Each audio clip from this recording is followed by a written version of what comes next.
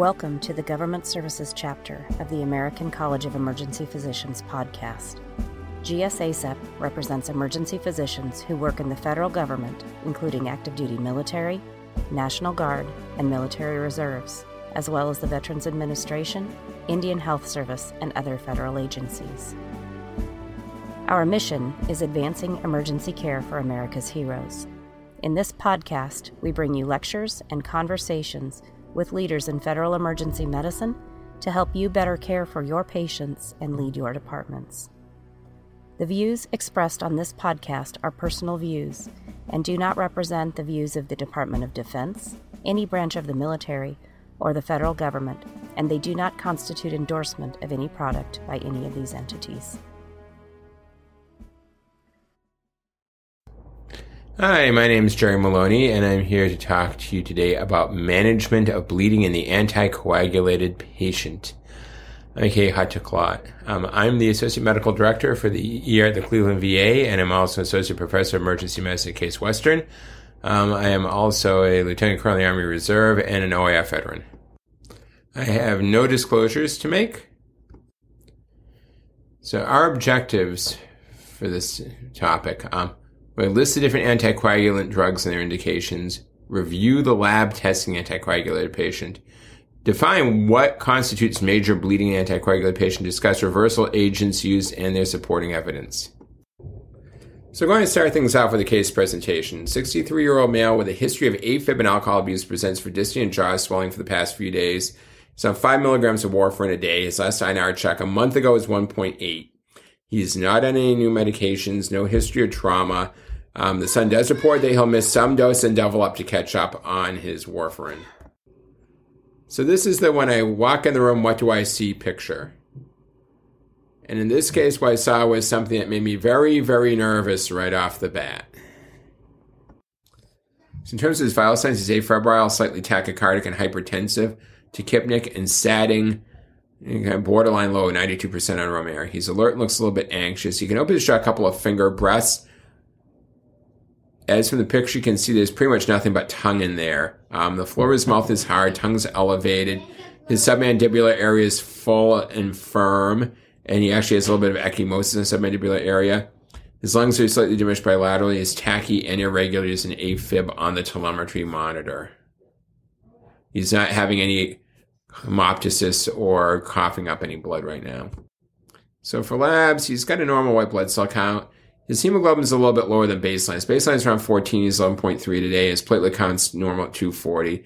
His BMP and LFTs are grossly normal. And his INR comes back greater than 10.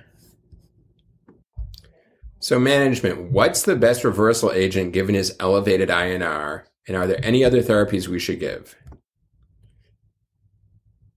In a similar vein to our other case presentation, this gentleman is somebody who had a recent biopsy of a soft palate mass, is on apixaban for AFib, had the apixaban held the day before the procedure, had the apixaban restarted that night, and was fine for a day or so, and then post-op day number 2, he came in coughing up large clots of blood.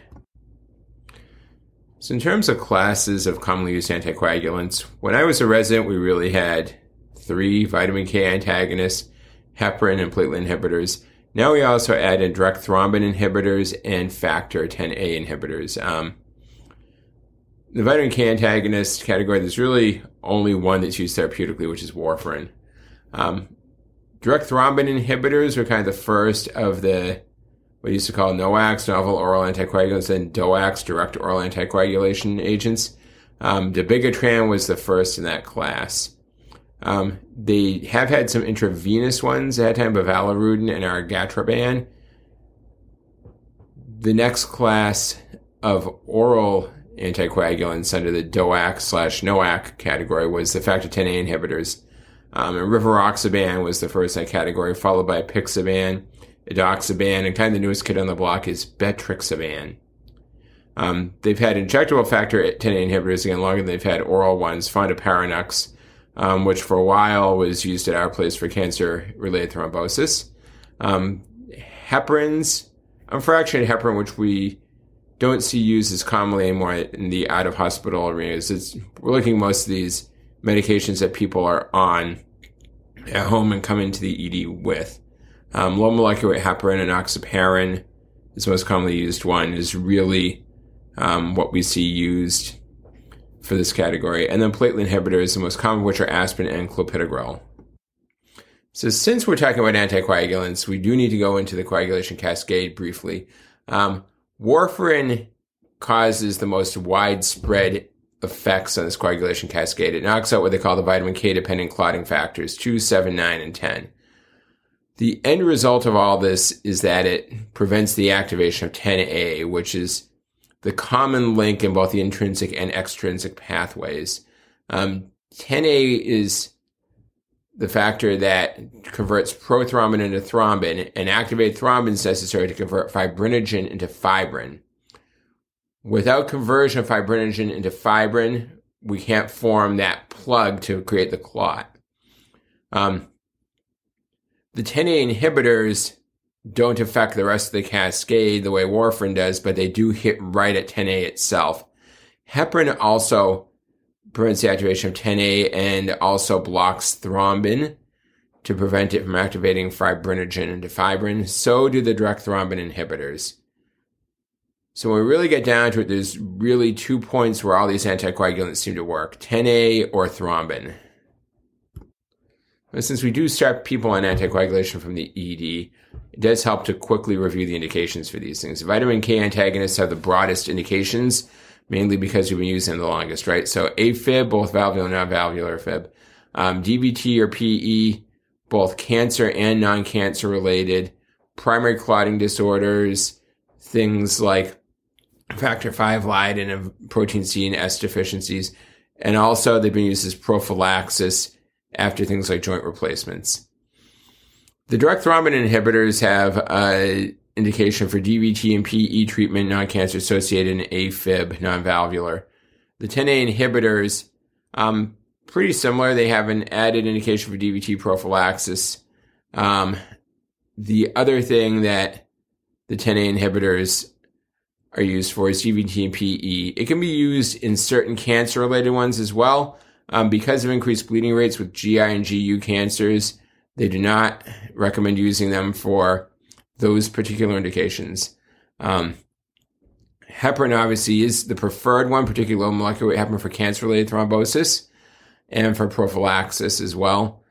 And platelet inhibitors used primarily in stroke and ACS, PCI, although they've been used for other things like DVT prophylaxis, and they've been used in patients with AFib who are considered higher risk of being on the stronger anticoagulants. They don't have a primary indication for anticoagulation for any of these other indications per se.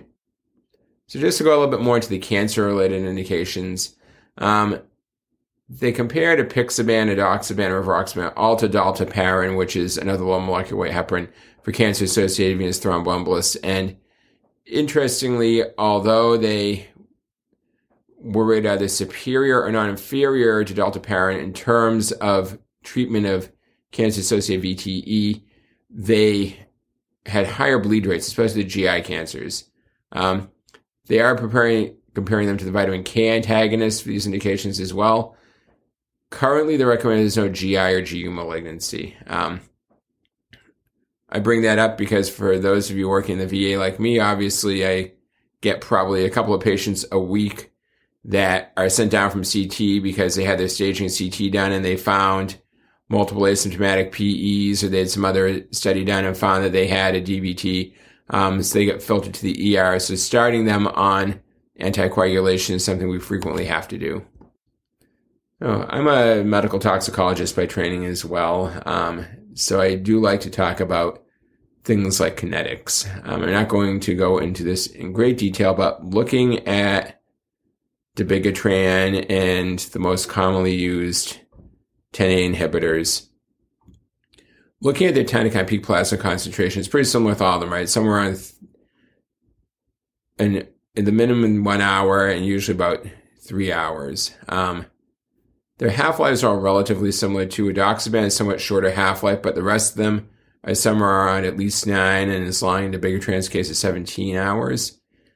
And the frequency with most of these once or twice daily. Some of this depends on renal function. They are all renally excreted to a significant degree, particularly dabigatran, which is majority renally excreted. They have antidotes, which we'll go into a little bit later, but there's Andexxa and darolutamide or Praxbind. And they all take at least 48 hours after the last dose for complete cessation of all pharmacologic activity. So, although they like to say you can hold it for a day, if you really want complete washout of all their anticoagulant activity, you really got to give it 48 hours. So in terms of laboratory testing, so the INR is primarily for vitamin K antagonists, and typically we're looking at a range between 2 and 3, occasionally up to 3.5 for prosthetic valves.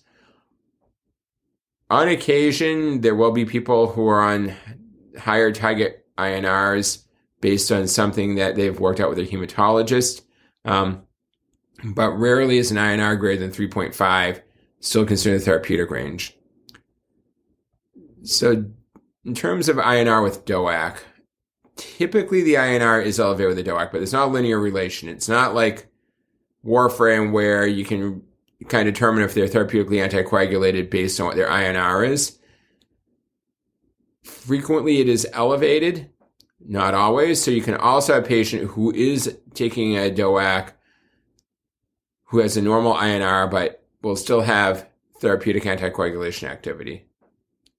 So bottom line is that the INR is somewhat helpful if it's elevated, at least confirming the patient's taking a DOAC.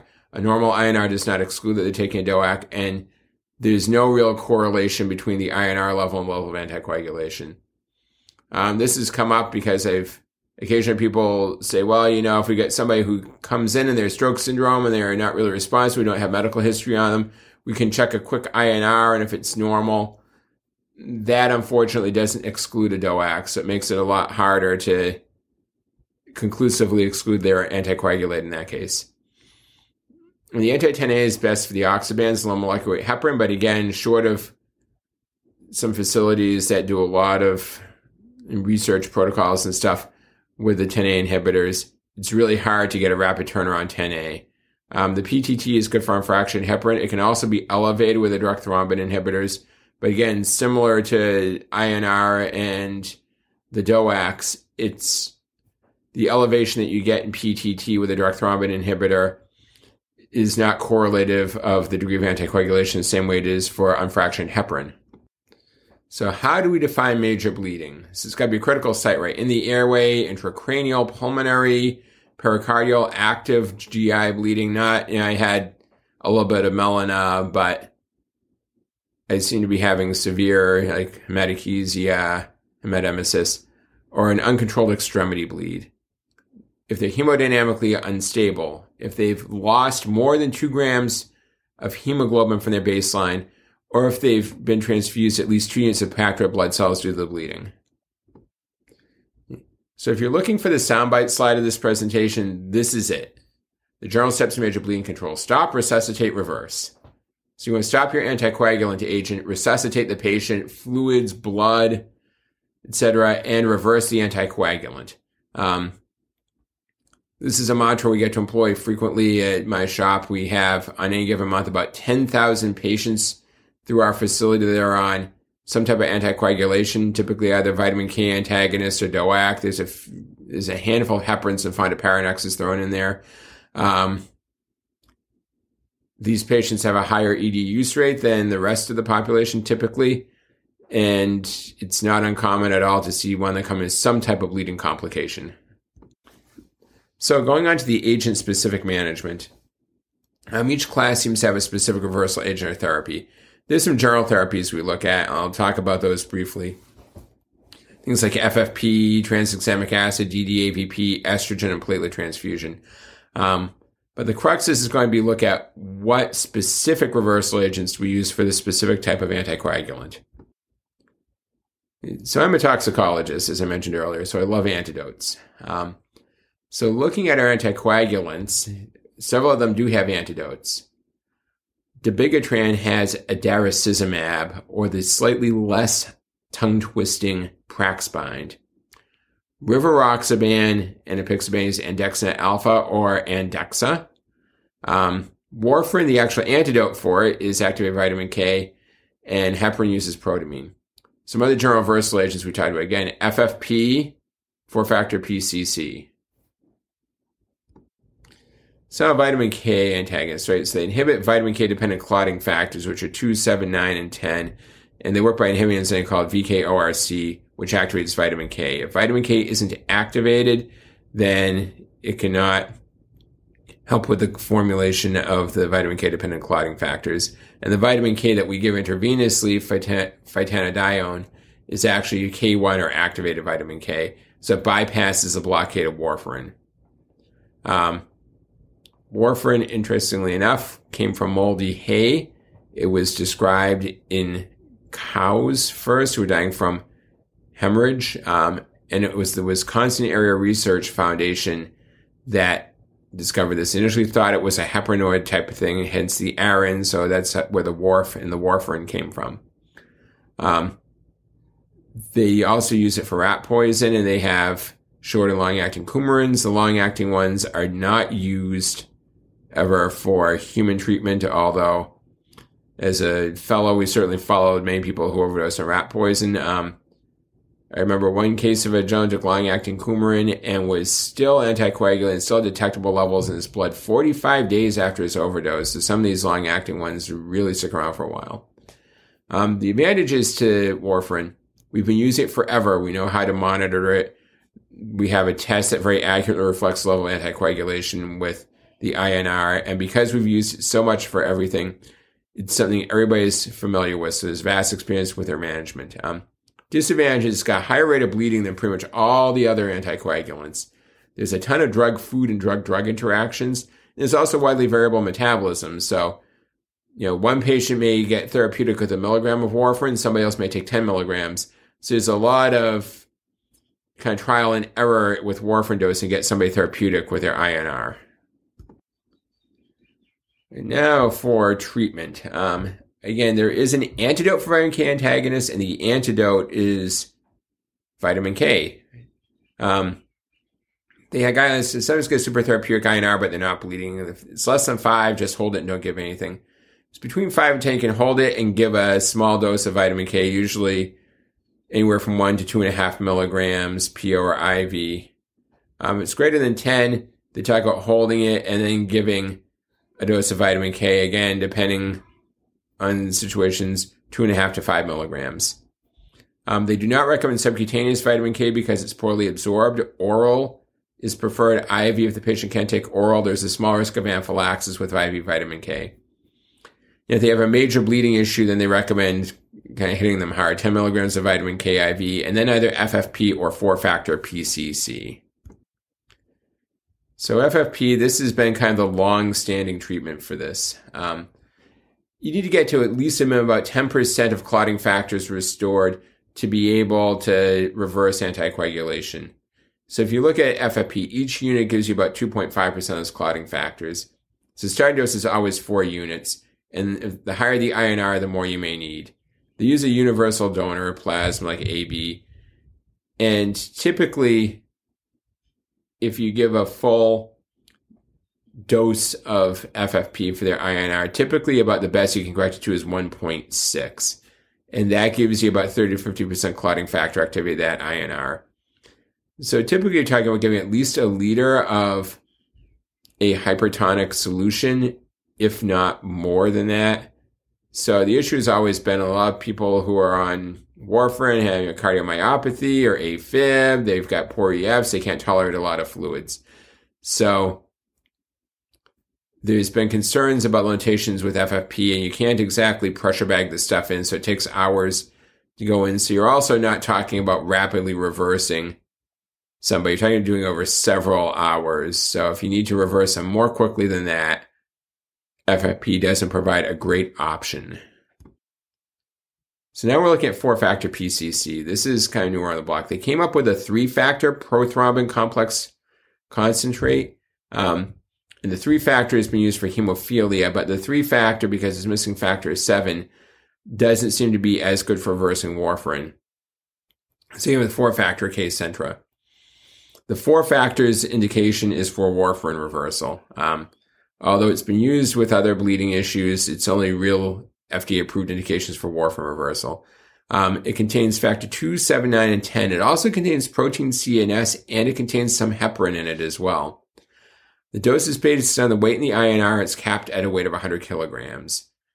And to give you kind of a conversion, 1 vial of PCC equals about 2 units of FFP. With the Kcentra, you can reverse the INR as low as 1.3 within 30 minutes and usually get about 24 hours of hemostasis. What that means is your bleeding should be completely stopped by 4 hours and no further reversal agents needed in the next 24 hours after giving Kcentra. Although it seems to be somewhat helpful in small studies with DOACs, where particularly before they had other antidotal agents where they kind of gave it seemed to help some. It doesn't necessarily make sense that it would be a great reversal agent for DOACs. With DOACs, the issue is inhibition of 10A, not deficiency of 10A. So replacing factor 10 isn't necessarily going to be particularly helpful because you still have blockade of the activation of that factor 10. Because it's got heparin, it is contraindicating people with heparin-induced thrombocytopenia. And in terms of causing clotting issues, it's similar to FFP. So although there's been concern at our place, we actually have a restriction where I have to talk to a hematologist if I want to use this. Hematology's big concern has been that they think there's going to be higher rates of venous thromboembolism because it's more rapid reversal. But looking at the literature, there does not seem to be that risk compared to giving FFP alone. So talking about dabigatran a bit. Again, it was the first DOAC, highly renally excreted, which has been an issue limiting its use in people with advanced CKD. The dosing is 150 milligrams once to twice daily if the GFR is greater than 30, 75 milligrams if it's 15 to 30. If it's below 15, they don't recommend it. They made a point that it's the only dialyzable DOAC because before they came out with an actual antidote for it, their argument was, well, if you're having severe bleeding, you can dialyze it and remove it, which is possible. But again, to dialyze patients frequently have to use heparin as well. You can do a saline kind of anticoagulation as well for the dialysis, but it's not as effective. So dialysis is not a great response to somebody who's acutely bleeding out, which pressured them to come up with an antidote. Its indications, again, non-valvular AFib, DVT, PE. The thing with this one, though, is compared to looking at the other DOACs, it was studied for DVT, PE after they'd already had 5 days of parenteral anticoagulation. So you basically had to have them on a heparin drip for 5 days or Lovenox for 5 days, and then you could switch them over. It does have DVT prophylaxis indication for one thing, which is post-hip surgery. So now on to the antidote, right? So adarucizumab or Praxbind. It's a monoclonal antibody, hence the mAb. It binds both free and thrombin-bound dabigatran. So when you give it, it doesn't just bind the stuff that's floating around loose. It actually pulls it off thrombin as well. It is renally excreted, similar to the dabigatran itself, and the half-life is about 10.8 hours. So Praxbind itself is also dialyzable. That's part of the reason why,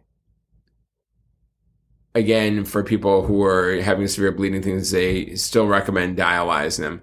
To point, you can remove the Praxbind with dialysis. And the dose is 5 grams, which is 2.5 gram vials. When I talked to the rep a few years ago, each vial was $2,500 roughly, so it's about $1 a milligram, so that makes it fairly expensive. Again, it's a monoclonal antibody, so it's not surprising. The Praxbind does not seem to have an aging thing to it, i.e. it doesn't eventually unbind after a while, like some things we worried about, like Digibind. So the Praxbind seems to form kind of an irreversible ionic bond with the dabigatran. So you don't have to worry about the Praxbind eventually unbinding the patient becoming re-anticoagulated. As with all of these things, there is a risk of rebound thrombosis after you use it because these patients obviously had an indication beyond it in the first place. So now we're talking about the rest of the DOACs, a group that I call the oxybans. So there was rivaroxaban, kind of the first one, apixaban, which is the other most widely used oxyban, edoxaban, and betrixaban. So all of these are activated 10A inhibitors.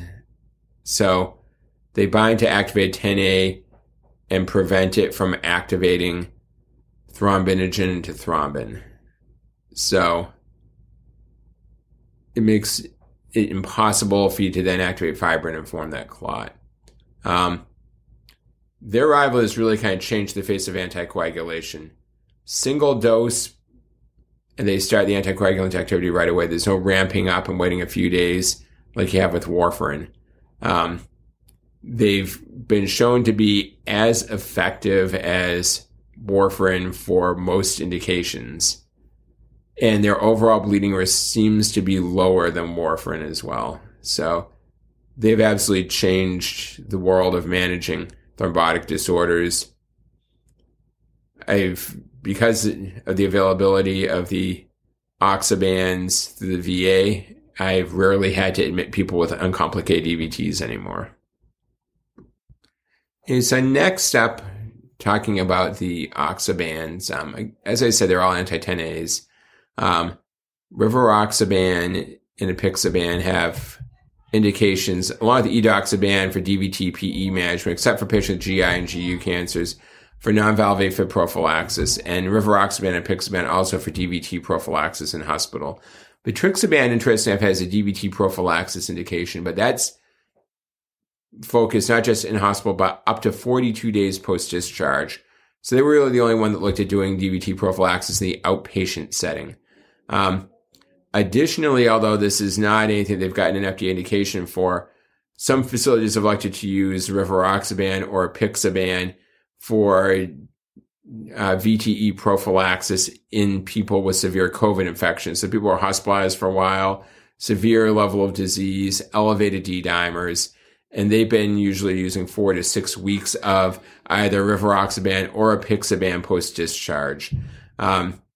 Not in some places, like my facility is actually using Lovenox, but there are several that are using a DOAC. Again, this is an off-label indication. So bleeding issues with the oxybans, right? GI is the most common. CNS is rare, and a lot of these other abnormal bleeding sites, like retroperitoneal hemorrhage, airway hemorrhage, hemoptysis, are also very rare with the oxybans. We actually reviewed all the serious bleeding issues in our anticoagulated population over a year, and it came out to be, probably about 60 to 70% of the bleeds that we saw with the oxybans were GI bleeding. Warfarin was kind of all over the place, but it was mostly GI bleeding. There were some CNS bleeds that seemed to happen more commonly with trauma patients. Betrixaban, interestingly, does have a warning for spinal epidural hematoma. That is in the study in people who have had some type of procedure, and lumbar puncture, spinal anesthesia, epidural catheter, etc.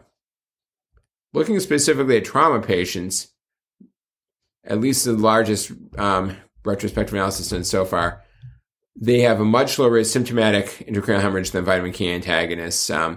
Again, looking at isolated head trauma, the vitamin K antagonists are in 17%, and that was going to have 24 hours post-injury. The DOAC's about 5%, and the delayed bleeding rate was a little bit lower as well. INTERCEPT not zero.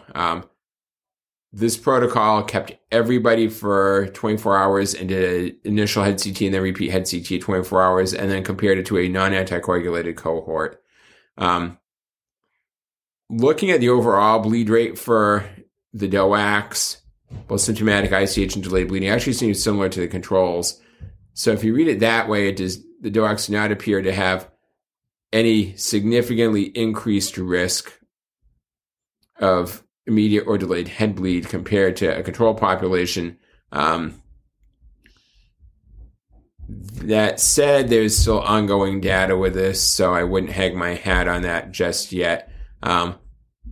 But it does appear, at least like our local trauma centers, are not considering DOAC use alone as an indication for admitting people for 23-hour OBS and repeat head imaging if there's no other indication to admit them and they're otherwise neurologically intact.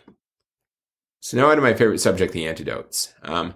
Andexanet alpha, or Andexxa, is the antidote for the oxybans.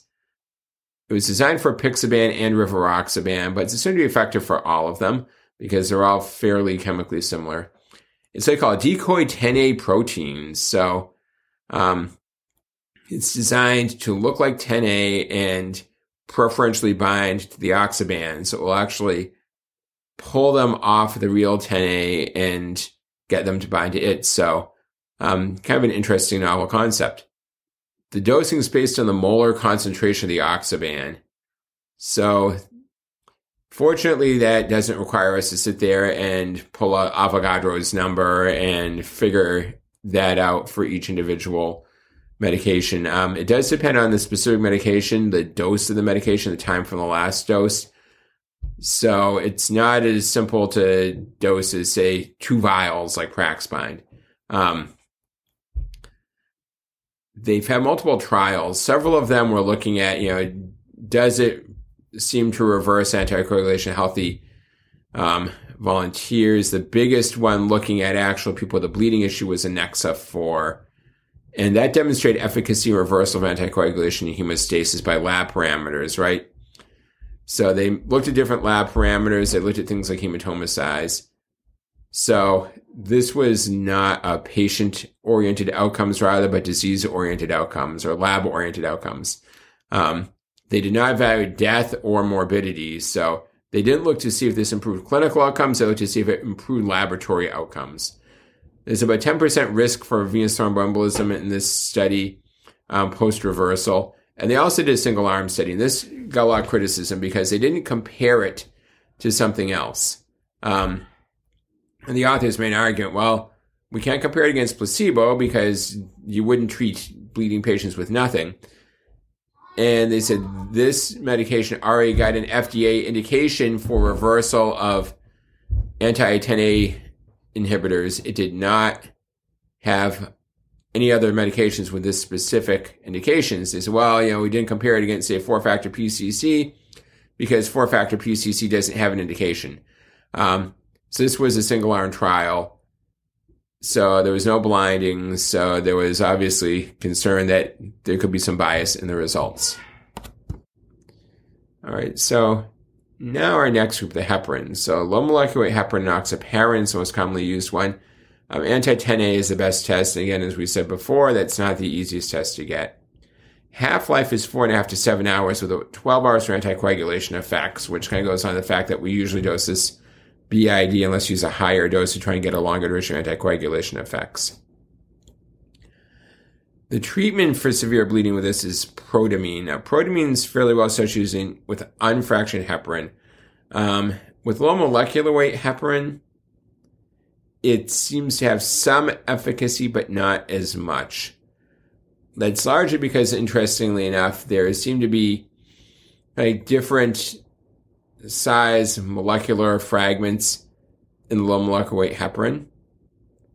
As a result of this, the protamine binds better, it seems, to larger ones and smaller ones, and you can wind up having issues where some of the enoxaparin is bound, some of it isn't, compared to unfractionated heparin, where it binds much better to the molecule. And again, as a result, you get variable reversal.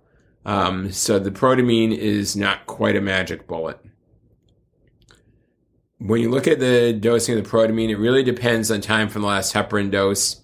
And it kind of breaks down to how many minutes. This is one that, to be perfectly honest, I've rarely given. Back when I was a resident and Lovenox had first become kind of a big thing, we had cardiologists pretty much asking us to Lovenox every single person who was admitted with chest pain. And then we started finding people were getting hypotensive and shocky afterwards on the floor, and we found out that a lot of them were getting retroperitoneal hematomas. So then we had to familiarize ourselves with protamine dosing. Although again, the protamine didn't seem quite as effective for this as for regular unfractionated heparin. That said, I've rarely had to reverse Lovenox. Now, aspirin, clopidogrel, or Plavix, aka DAPT, both interfere with platelet adhesion and aggregation. This is going to kind of quick. There's no real strategy beyond supportive care. If you transfuse platelets, you seem to have an increased mortality, actually. So despite the fact that you'd think, well, the platelets that we have aren't working, let's give working platelets, that just doesn't seem to help. Recommended strategies, if they have mild bleeding issues, they actually recommend just not changing anything, keep them on the DAPT. If they got moderate bleeding, they recommend holding one agent. They prefer the aspirin and then try and restart the DAPT in 3 days once the bleeding's under control. If there's severe bleeding, stop DAPT, resuscitate source control. So if they got bleeding ulcer, go in and try and sclerose the ulcer, etc. And then reevaluate the agents when bleeding's controlled. Now, obviously, there's certain indications. Somebody recently had a drug-eluting stent placed where their risk of in-stent rethrombosis is high without particularly Plavix. But there's still times when the bleeding issues are significant enough that you're not going to be able to do that. I've occasionally seen them still put in bare metal stents in patients who have other bleeding issues because they know that they're just not going to be able to safely keep them on Plavix. Just some brief words about the other direct thrombin inhibitors. Bivalirudin's rarely used anymore, less bleeding than heparin, or the glycoprotein inhibitors, but higher rates of thrombosis.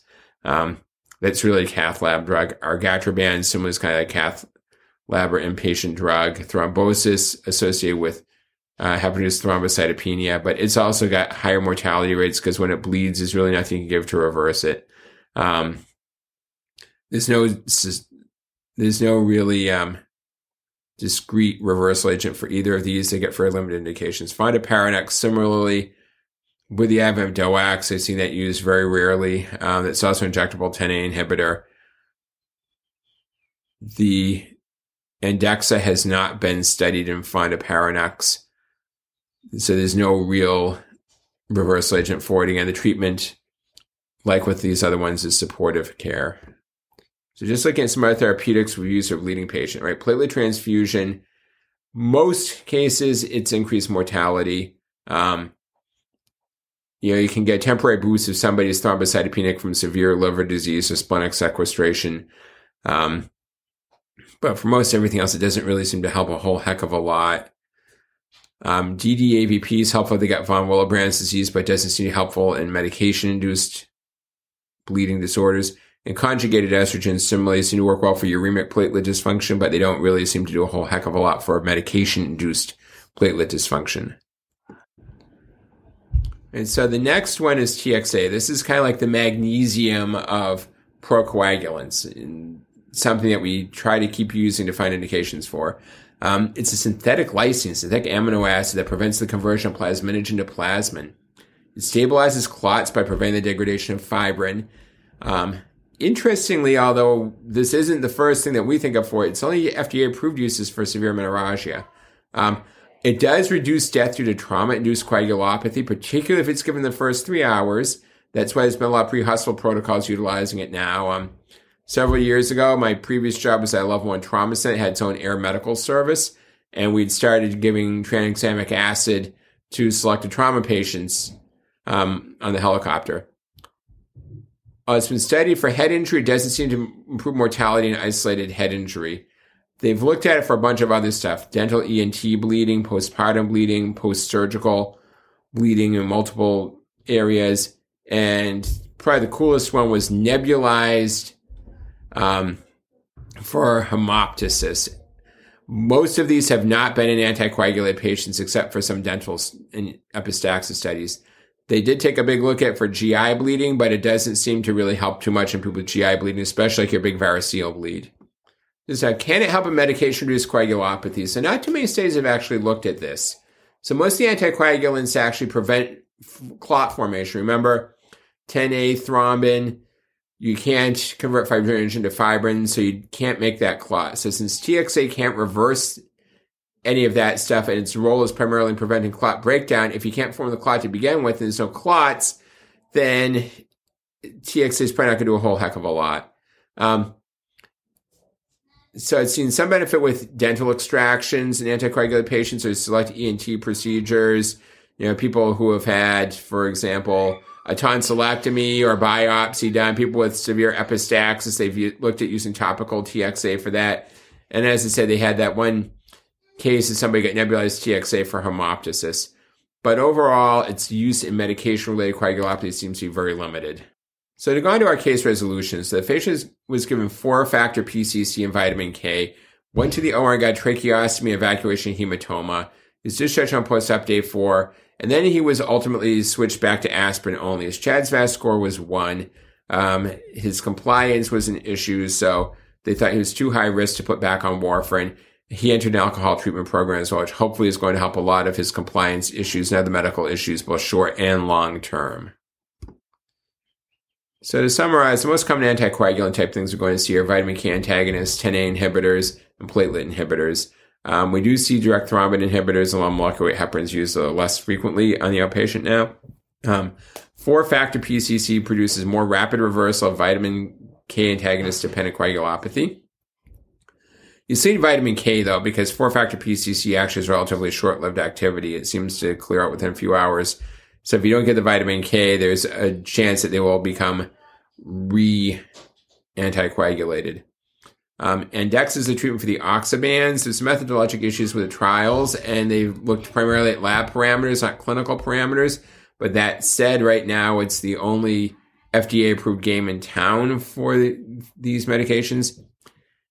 And if you're looking at trying to start an anticoagulant, DOACs and warfarin have comparable effectiveness for most indications. Any questions or comments, please feel free to contact me, gerald.maloney@va.gov. Thank you very much. GSACEP is proud to be the premier continuing medical education source for military and federal emergency physicians. To purchase CME for the episode you just listened to, please click on the link in the show notes. The Government Services Chapter of the American College of Emergency Physicians promotes quality emergency care and enhances the development of emergency physicians who serve our nation from training through retirement. Learn more about our chapter at www.gsacep.org.